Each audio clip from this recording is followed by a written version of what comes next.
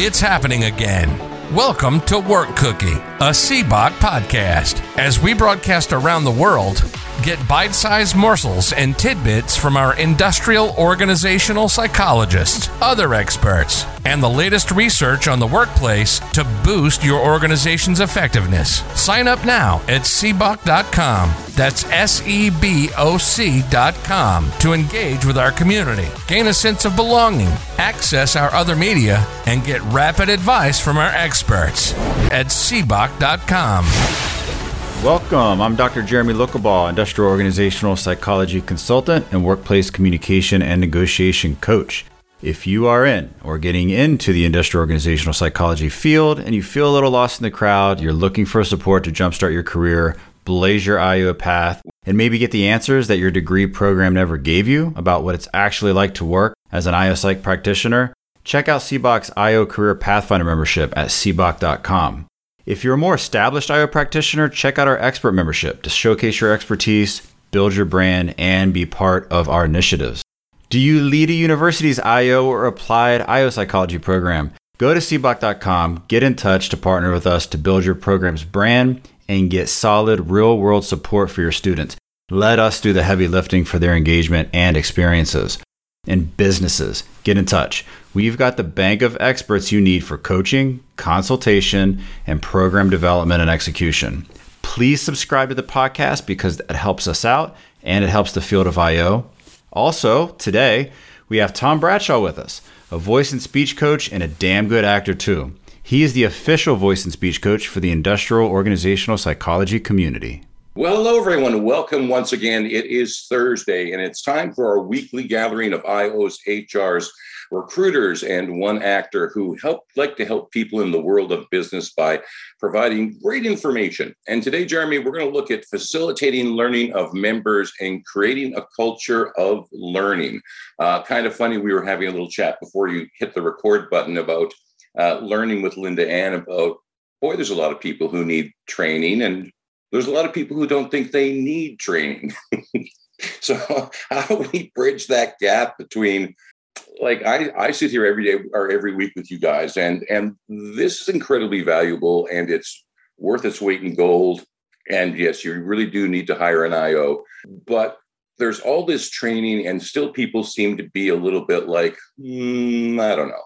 An interesting, probably the focal article that we'll talk about today is called Demonstrating the Value of an Organization's Learning Culture, the Dimensions of the Learning Organization Questionnaire by Marsick and Watkins. It's a short article. It's 21 pages. And they actually developed a questionnaire that organizations can use. It's a self-report questionnaire to determine what really is the culture in the organization. It's chock full of so much information. The reference will be in the description on the podcast. So feel free to take a look. As of this moment, it is available, at least on Google Scholar, which means it's available to the public.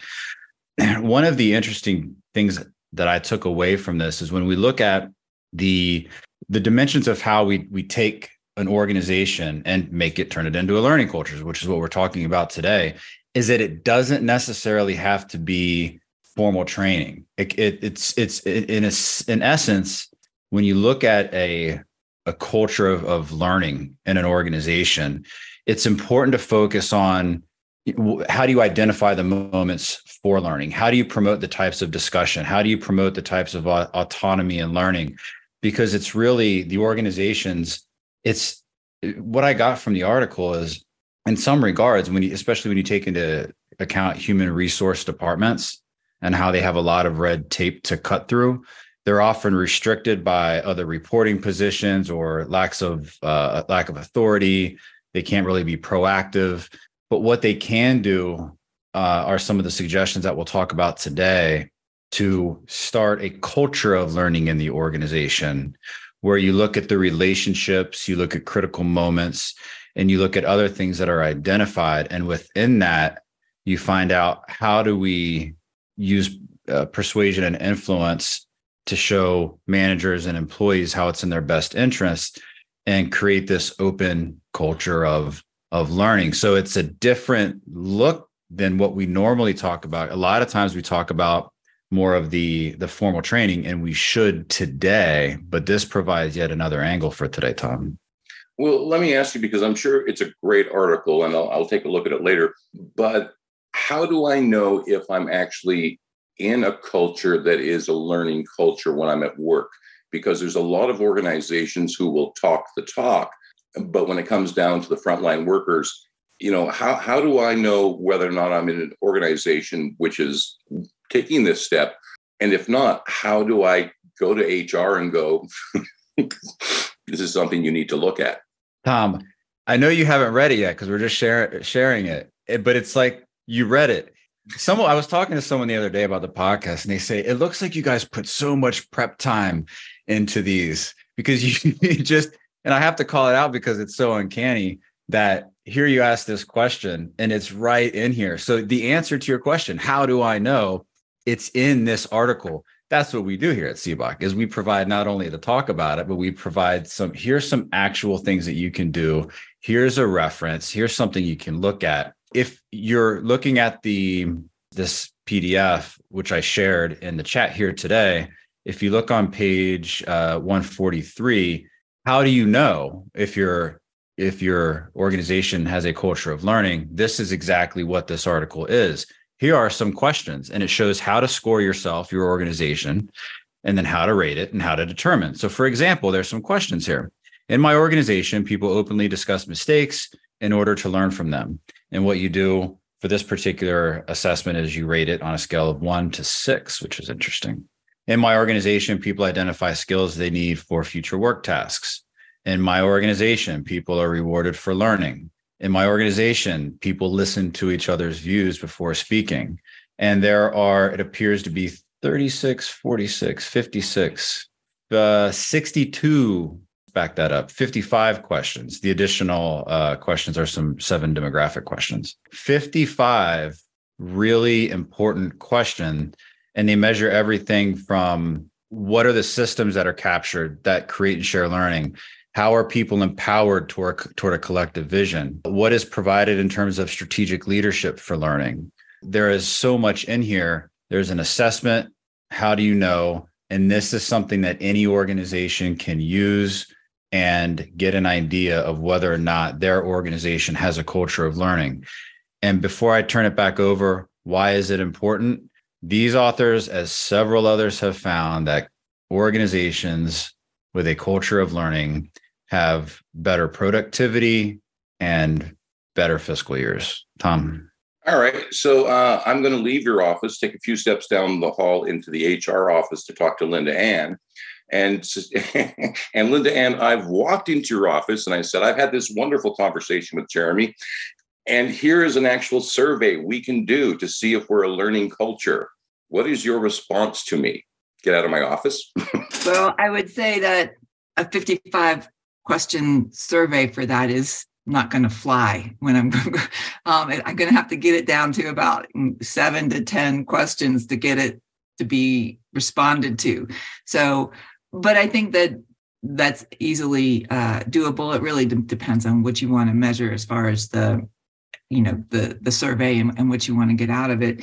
I think that, and it depends on the organization. Sometimes they don't want to know, so you have to make sure that if you provide that survey, and I do this with any kind of survey, the first question I have is, will you use the information? Are you going to take any action? Because if you don't take any action to respond to the information they provided, you've undermined all your other information gathering tools. So that's the first thing. Do you really want to do something in this arena to move forward? All right, Jeremy, let's go back to you. Because Linda's really good at Linda Ann's really good at giving me a hard time. I've waited for over a year to be able to give Linda Ann a hard time. Over a year. I finally found a moment. So I will say that when you look at, so the number of the questions, first of all, before anyone, and believe me, Linda Ann, and I know that was your response to Tom. I know that you know what I'm going to say. When you look at an assessment that's out there, be careful before starting to break it down, because when you start to break, this is just a caution for everyone out there. If you find some kind of assessment, because it's been validated with certain psychometrics and they're measuring different things. So You might out there decide, well, let's cut it down. I think these questions are important. And then you're measuring not all of what's intended to be measured, et cetera, et cetera. So you're going to miss a lot of the important things there. I'll also mention that 55 questions, anyone who's filled out I remember like a long time ago, when people used to fill out in magazines, like these surveys about themselves. And people like to fill these things out. I think once someone gets into it, this survey, it's almost like reading a book. The first 10 questions, the first 15 questions, I think after that, there is this thing where they start to really get into it. And now their mind is going. And then they're really purposeful about their questions. And then in it, they think, maybe I'm going to be heard. So then it just increases their determination to continue to go all the way to the 55. There is that to be said. I get it, though. Tom? Well, I wanted to jump on something else that Linda Ann said, and that was about, why are you doing this? And there's got to be buy-in from the organization that doing something like creating a culture of learning in your organization is going to be profitable. I mean, bottom line, that's the question that most businesses are going to ask. If I will take my time and I will make sure everyone does the 55 questions, but what's my return on investment? Tom, I'm just going to guess you're throwing that back at me. My response to that is, if you just simply look at the science, look at the data that's out there. I'll read verbatim. I wrote this question down in bold for today. What are the benefits? And here's just a quick quote. We have seen a correlation between the learning organization dimensions and knowledge and financial importance. And what are companies, what's important to them? Financial performance. Because you look at all that's involved in a type of learning organization, you have increased communication, you have increased, and I'm going to steal a couple of terms here from the article, inquiry and dialogue. You have more collaboration, you have more team learning, you have more innovation, you have more creativity, you have more systems that are created to capture and also share learning. Now we're talking about transfer of learning. We're talking about sustainability of organizations. We're talking about, that continuous, almost paper trail. What happens if somebody leaves? What has been learned, and how can you leave that with the organization? You're looking at more empowerment, collective vision. You're starting to connect the organization closer to the environment in which it operates. I read it somewhere today. It might have been this article, but Coca-Cola, what does it sell? Sugar, bubbles, and cola. But what does it really sell? It sells connection to customers. How does it thrive? By knowing its target market, by knowing a lot of things. And what is knowing? Knowing is learning. So you're actually through these processes and becoming a learning organization, realizing that you can connect your organization deeper to not only your people, but also to the scalable environment in which you operate. And I also imagine in this new paradigm that as organizations are moving towards hybrid and remote, that a learning culture, especially the way it allows people to collaborate, is going to be vitally important. So this has implications right across the board. Maria, let's go to you. Thank you, Tom. I'm having technical difficulties today. I just got off a call. Actually, it was a screener, part of my capstone for my master's, which isn't for quite some time, will be on onboarding and programs that organizations use for onboarding their interviewees for when they're hired. And I think if a person that you're interviewing with can't answer what their onboarding program is from the beginning, it's a red flag, And I think, I'm going to come to Linda Ann's defense, even though she doesn't need it, because I think HR professionals get a bad rap because they're usually guided by the leadership of the organizations. If they could make their own decisions on what programs were available to the organizations, I think organizations would be in a better place because they know what's needed. But unfortunately, in many cases, that's not the case. The person leading the HR train, if you will, just wants people in and wants people to stay, but they're not looking at what's needed for the organization to continue to be, succinct in their retaining their employees and not their hiring and just getting them in the door. So I think being able to see from the get-go what that onboarding process is, and being able to hire to need. I don't often believe in my particular world, we hire to need, we hire to seat. And that in and of itself is not conducive to an organization that's going to continue to be fluid in what they're doing. Yeah, I find there's that term onboarding really doesn't seem to be understood by a lot of organizations. But let me ask you, do you think we are, because I know that there is some sort of idea ratio of number of HR professionals in an organization based on the number of employees, but do you think we are making HR's life more difficult because there's not enough people in that HR office that they can't really look after everyone in the organization? Absolutely. And I also think, and I think we've talked about this in past podcasts, is that the silos that are created aren't even being communicated to the HR folks. So how are they supposed to hire to the actual need of the location that they're hiring for, aside from just comparing a resume, an interview, to a job description? Yeah, very, very, very true. Dr. Martha, let's go to you. Well, when we think about a culture of learning, we think on the scale of the organization as a whole, right? Because the biggest influencer of the company's culture is the organization itself. But what is an organization but a collection of individuals? And so when you think about the idea of learning, you have to remember that there are some people who are lifelong learners, some people who are maybe their graduation day statement was, "I'll never learn again because I don't have to." And then there's the rest of us somewhere in between, right? But an organization really needs to know that. They really need to understand who makes up their workforce, because for so many years now, people have endured training within organizations that were boring, that were required, that put you to sleep, that were just something that organization had to check off on a list of things that they have to prove that they've trained people, but there was no benefit that was evident or obvious to the employee, and they just suffered through this training or a number of trainings. But what did it really result in? Did it make any benefit or give any benefit to the employee or the organization as a whole? So when we talk about a culture of learning, we really have to look at the individuals that make up that company. And I think it would behoove the organization to align with those individuals who really enjoy learning, because I think those are going to be the individuals who help to move the organization towards that culture of learning. And then make sure that what you think of as learning is not just the stuff that you're checking off because it's a requirement by some law or regulation. Let's look at things that actually benefit the company and benefit the individuals within the company. So it's really important that we are paying attention to what exactly are we talking about here? Because if we go to an organization and talk about learning or culture of learning, they could interpret that in a number of different ways. And they could just see it as, hey, we've got this list and we're checking it off every year. What do you want from me?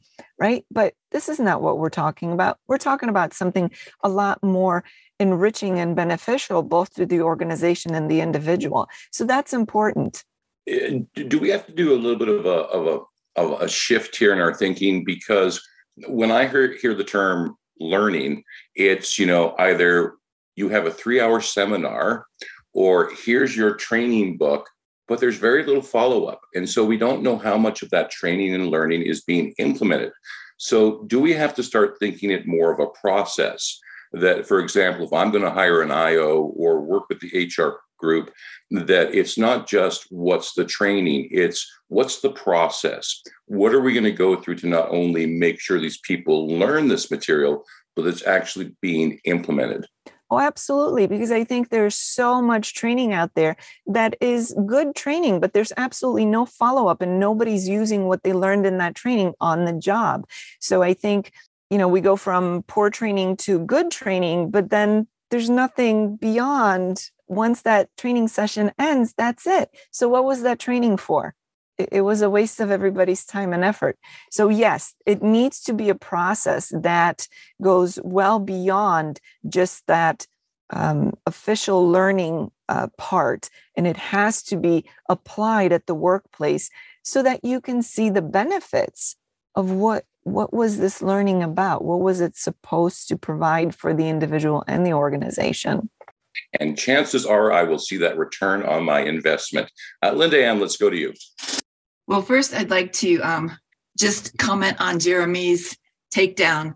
And I do understand the value of the entire survey, because I've had people say, well, there's a lot of similar questions, and it's because it's trying to make sure that the information that you gave the first time is actually valid and so forth. But I've had a number of situations where, like I did a whole leadership, all the leaders in the organization. I did a 360 survey based on Kouzes and Posner's leadership evaluations. And I did, I gave them a whole book where all the data was charted and all the information. And did it for a couple of years.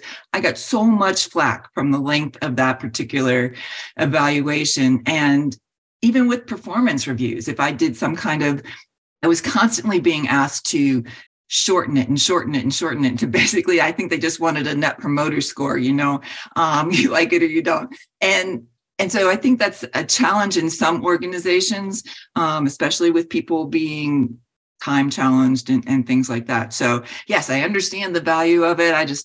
You don't have any information if you don't get people to take it. So you have to kind of weigh the scales on what you can do with that. I think that it's important to understand that you can't mandate learning.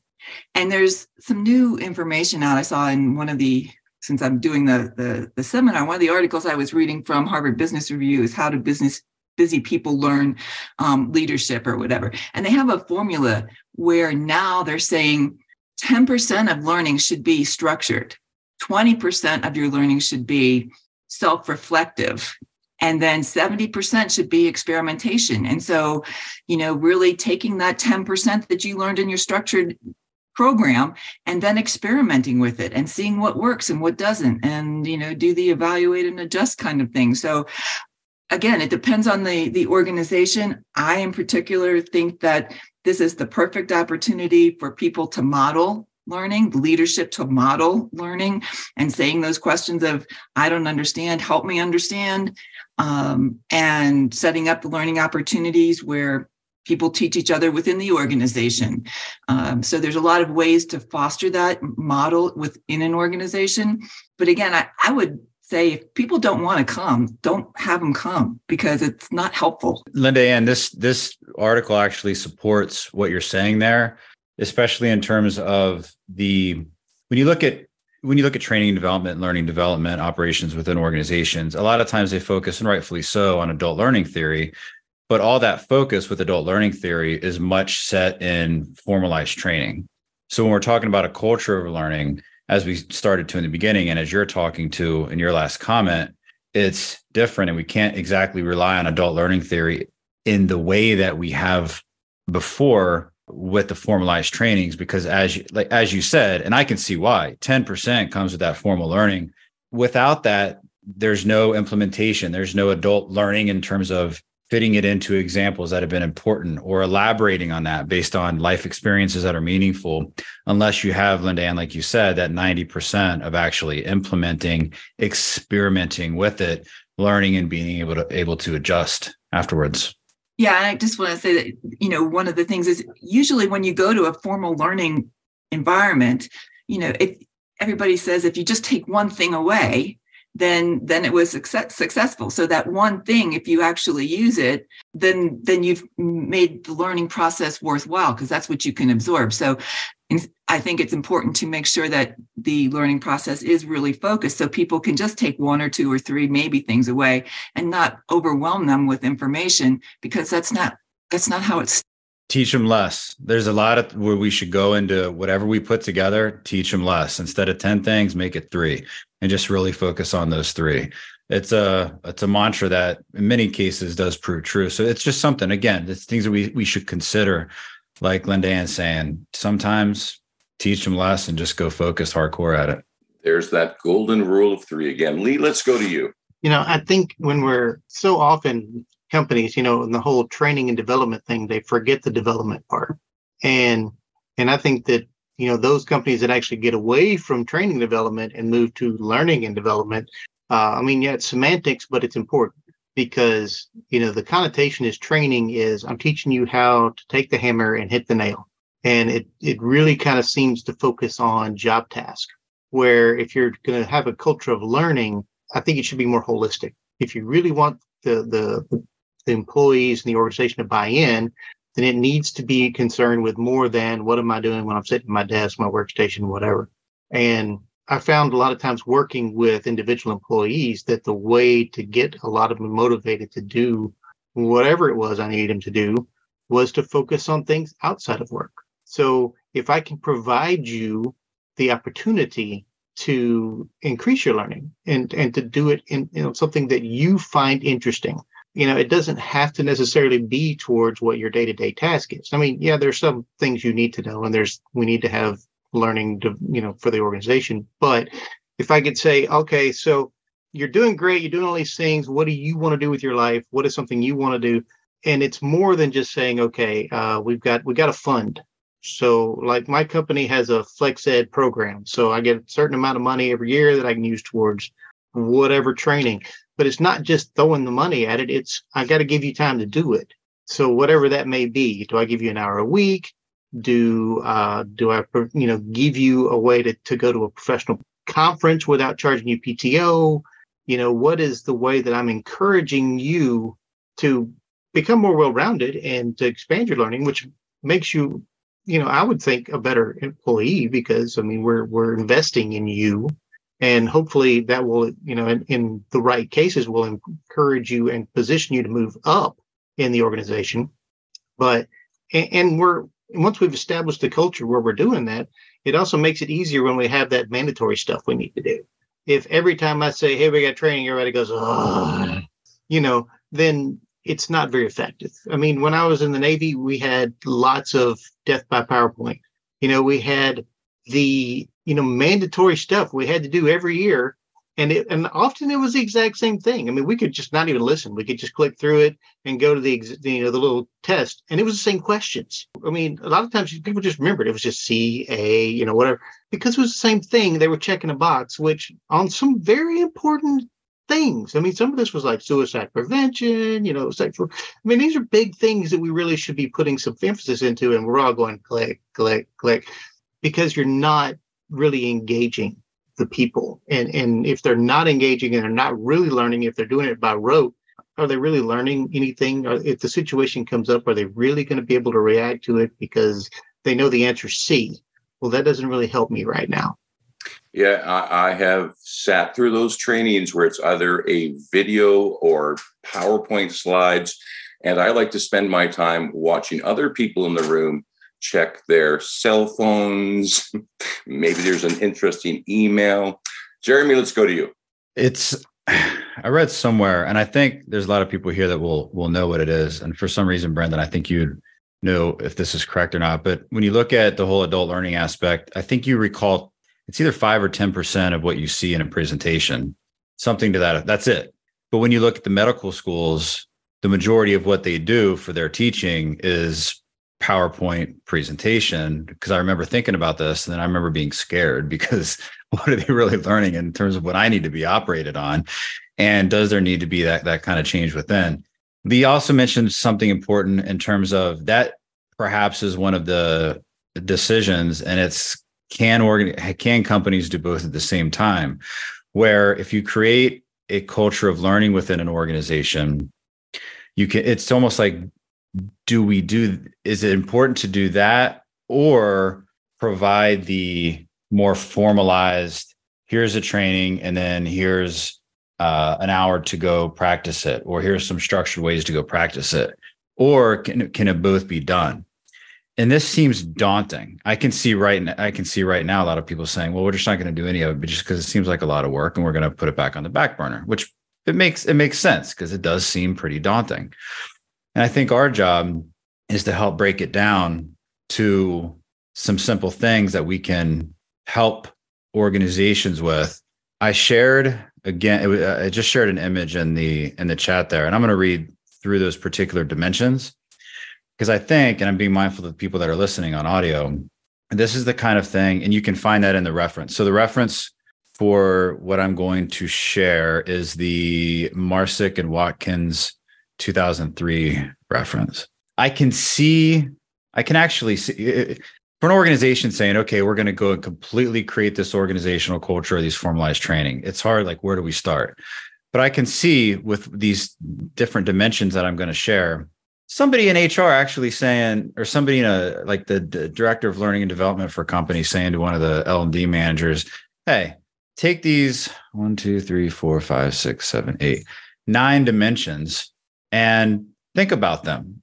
Turn them into questions for your L&D team and see what we can do. How do we do X? Because we look at, this is what was determined as the definitions of constructs for the dimensions of the Learning Organization Questionnaire, which is the article we're talking about today in the questionnaire. So here's a starting point. Here's what it is. And it's very simple. An L&D manager, someone in HR can answer these questions and then keep going at it. How do we create continuous learning opportunities? And there's definitions, which I won't read for time. How do we promote inquiry and dialogue? How do we create systems to capture and share learning? And it could be, how do we do this now? Maybe you do it. How are we doing this now?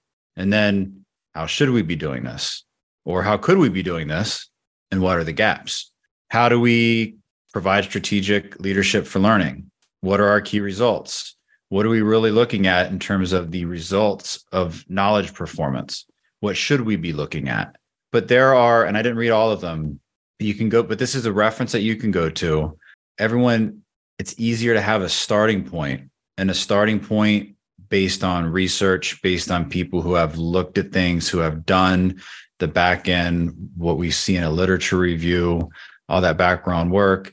And then, my goodness, these authors created something with all the bells and whistles of the statistical analysis to say, what are the questions that would relate specifically to these dimensions so that we can measure them and make sure that these are the dimensions we want to use.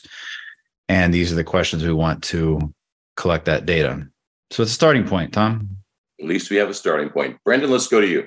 So, Tom, you had brought up something, and I think Linda Ann was touching on it too, that I had to make sure I brought this up. You were talking about like possible evaluation, and then Jeremy was talking about it with adult learning theory, and it's very much, are you going to be able to use this training? And the next question is your manager going to support when you fail in your efforts to try to use this training?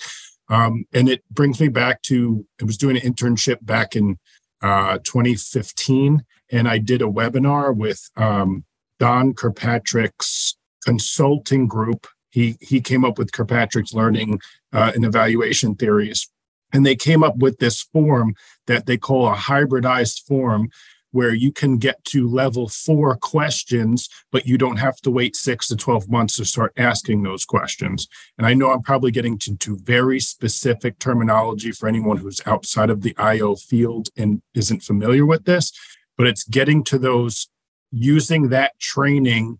How do you see yourself using this training a year from now, making your job easier, making your life easier, and making your interactions with your coworkers easier? So you can still get to that level 4 thinking by asking the questions up front.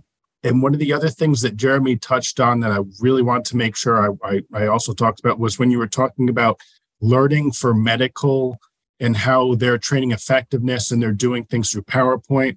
I want to make sure we touch on the concept of overtraining, which is something that you will see very specific comes to mind is pilots. Pilots have to have so much training hours so that if something were to go wrong, it's just like, second nature. They just know what to do. It's very quick to make the adjustment on the fly. So I think we are talking more about basic level skills training that doesn't necessarily have life or death implications into it. But I do want to stress that when you are getting into more complex things that might be safety related, people might be getting bored with that training. Good. I want you to be bored with that training, because if something happens, I want you to be prepared. And I want you to remember that you've heard it 1,000 times before? Great advice. Amani, let's go to you. Hi, thank you. I actually had put my hand up when I heard about the questionnaires that Linda Ann was talking about. But for the most part, everything else that I wanted to say almost has been mentioned. The training, about training being holistic, and then also creating increasing opportunity of learning with the people you're training. And I feel like it should be holistic from the point where you have engagement, and then also knowing that we do have different kinds of people that we are training. That those who learn with just kind of like looking at graphs or at any animations, those who are learning through reading, and then those who are learning through just talking, like presentation, like how we are doing right now.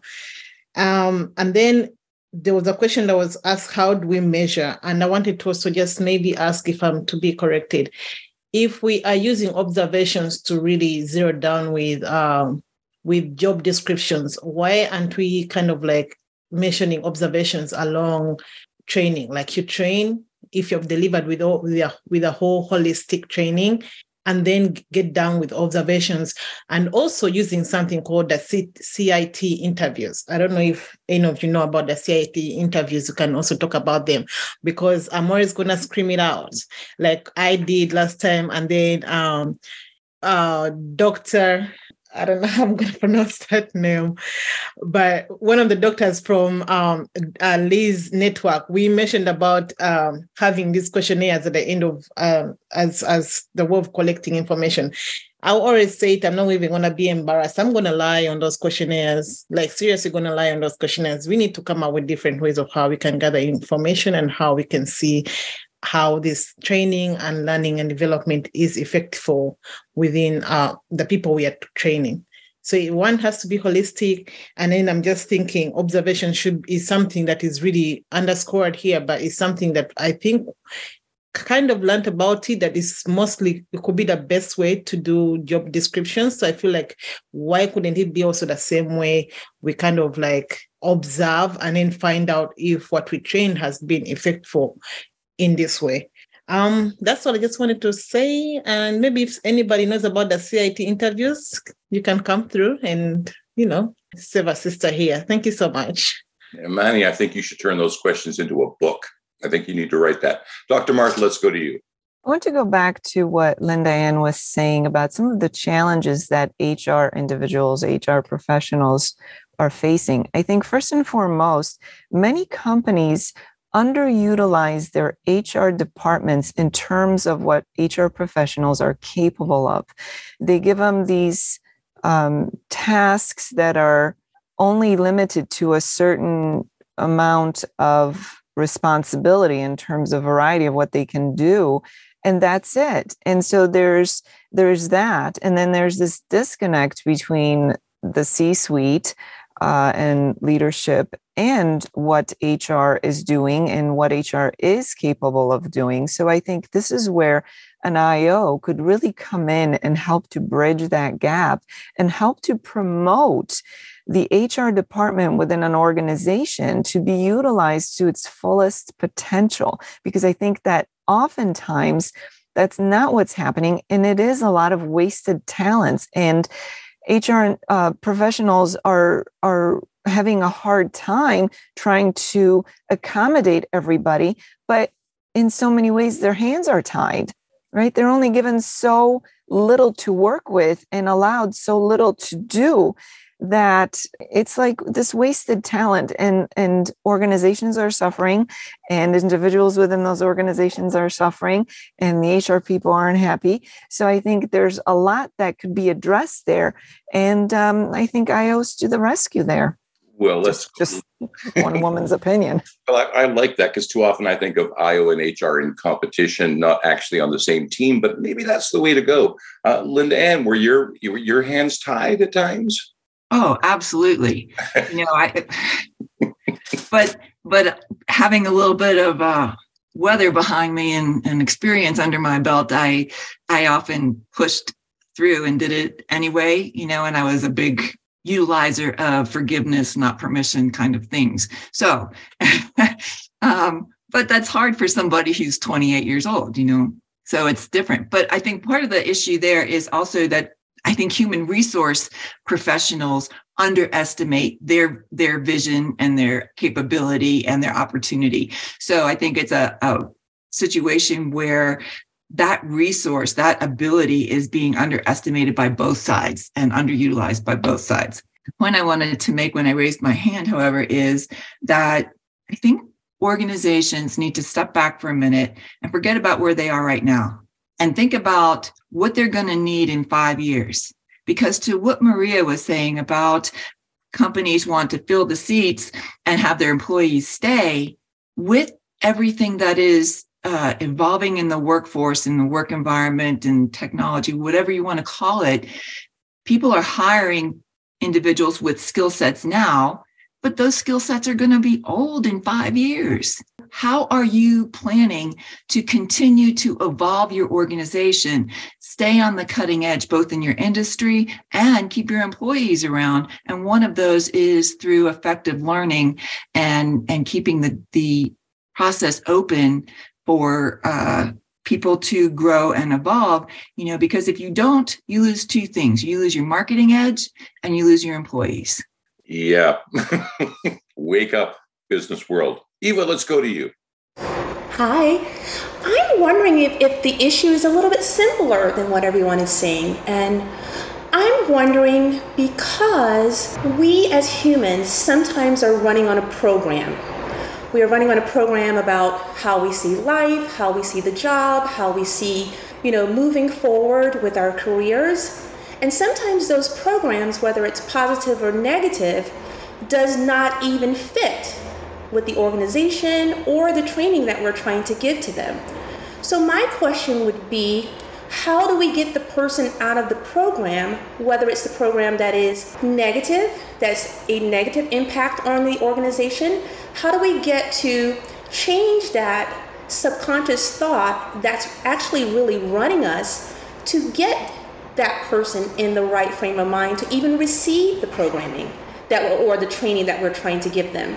So I think sometimes, even when I think about my own self, when I'm learning something new and I have to get myself in a position where I'm absorbing the stuff, I set myself up where I hold it in a container. And what I mean by that, and that this could be a little bit of the out of the box thinking, because there's so much stuff in my head going on all day long. I'm answering questions, I'm giving solutions, social media is all over the place, trying to still stay focused. If I don't put this stuff in a container, and what I mean by that, if there's a new information that I've just received, I take my time then and really give it some time to see how it would help me in the next situation. Most people don't think about it in that way. They're like, okay, I just got all this stuff and this new training. Now I'm back to my old programming. So it never gets used anyway. So I guess I would pose the question, how do you get people out of the old programming to even receive something that they can benefit the organization? Great question. Anyone want to jump in? I see Brendan shaking his head. Dr. Martha, go ahead.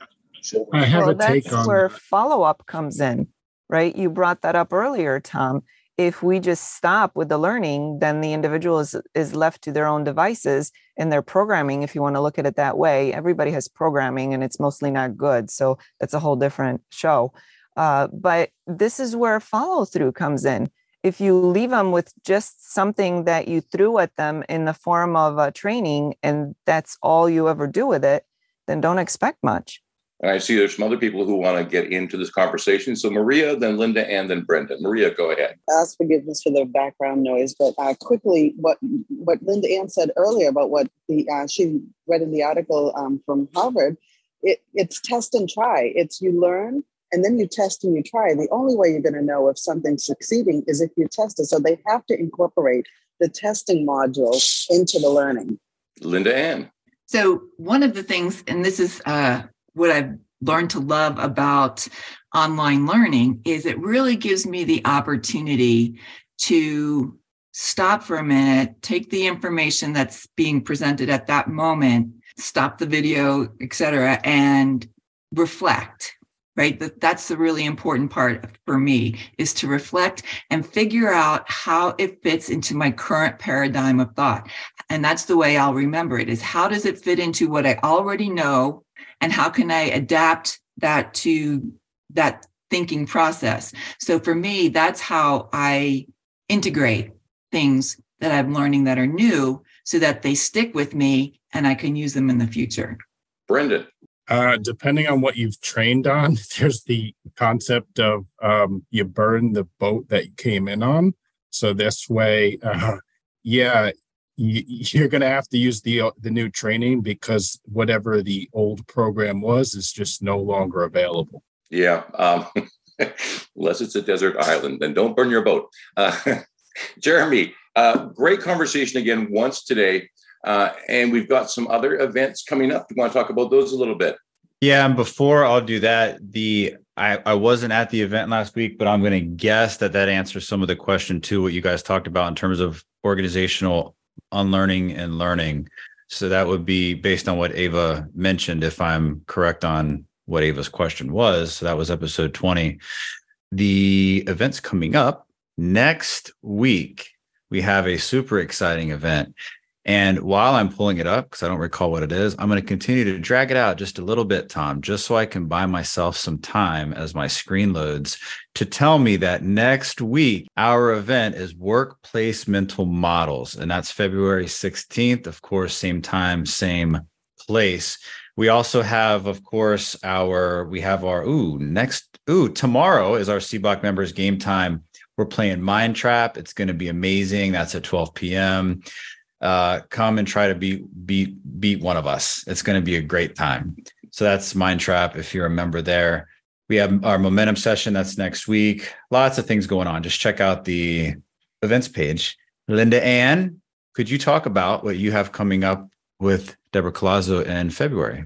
Yes, we have a new approach to leadership development, and it's on February 22nd. It's in various timeframes throughout the country. It's a 3-hour workshop, and it applies the model of, the formal structure being 10%, having you self-reflect, and then do some experimentation, evaluation, and adjustment to what you've learned. We're very excited, and there's pre-work. It's all about developing your particular leadership development plan. And it's giving you some education and helping you step through that process, because it can be really overwhelming as someone who's trying to develop leadership skills. Linda, and it sounds like it's not just going to be a PowerPoint. You've got the Slack group with for follow-up. You have a follow-up meeting. You've got the actual learning process. You have pre-work. Sounds like the full boat. Absolutely. And we're really excited about that process. Getting people, they get a full pre-session workbook that has them do some evaluation and emotional intelligence evaluation, some leadership information, some real thinking to get them prepped for the session. We'll go through the learning process. And then, yes, there's the Slack channel that will be open for a week, 10 days. We will man it, answering questions, have people networking, and then there'll be a follow-up 1 week later for questions and answers and sharing of information. cboc.com/events for that ticket. Tom, you had a question? Ask Linda Ann, because, I know that you've priced it really reasonably, that, individuals, organizations can all afford it, but is there limited seating? Do I need to get my ticket right away? I don't think that we're at a point of limited seating. I would like to say that we were, but I don't think we're there yet. But yeah, if you know anybody who could use a little bit of a boost and get some structure around where they are as a leader or their aspiration as a leader, this is a really good first step. So spread the word and let's let people know about it. Speaking of spreading the word, I also wanted to ask Lee, if you're still with us, how are your pop-up events going, the meet and greets, the marketing? Going really well. It actually kind of exploded in the new year. We've had really good turnout. It's actually happening this evening, as a matter of fact. And it's been great. Had some really fantastic discussions. We've had a lot of students come in asking some really smart questions of our experienced people. And, of course, repping CBOC, of course, because, we want people to go down that route. And of course, I've had plenty of opportunities to make Dr. Martha laugh because, that's just part of the deal. And Jeremy, speaking of universities, how is that going with CBOC? Yeah. So if universities, if you're first off, again, one of the whole big things that we do behind CBOC is what didn't we have when we were understanding IO, understanding what the field's like, understanding what it is to practice in the field. So if you're a student who feels that you didn't get, if you're a grad student who's a grad student now or was, you feel like you didn't get exactly what you needed or you're needing in your university, let your professors know, let the director of that particular program know that we are able to, as CBOC, we have a university, it's called CBOC for Universities, where we partner with the universities and we have a full boat of doing the heavy lifting for all the engagement, for the experience, for opportunities for grad students to really get a head start in this really exciting field, and also for universities to stand out above the crowd with all the other many universities that are now offering these IO programs, whether even undergrad now or on the graduate level. So feel free to reach out, and you can always go to the site, and it says CBOC for Universities. Yes, the only thing that I did not learn in university was how to get a job. So it's great that, if I'm an IO and coming into the industry, there is some of that help here for me with CBOC. Well, Jeremy, I think that is just about it as we get very close to our hour. Anything else you'd like to add? Nope. Just give a rating if you can for the podcast, and make sure you subscribe. That helps us out. And of course, give an accurate 5-star rating, because 5-star would be the accurate rating, just in case anyone needs a little tip there. Other than that, Tom, should I count us out? Count us out. Super. Great discussion as always. Love to see everyone and all the smiles. Counting out in 5, 4, 3, 2, and 1.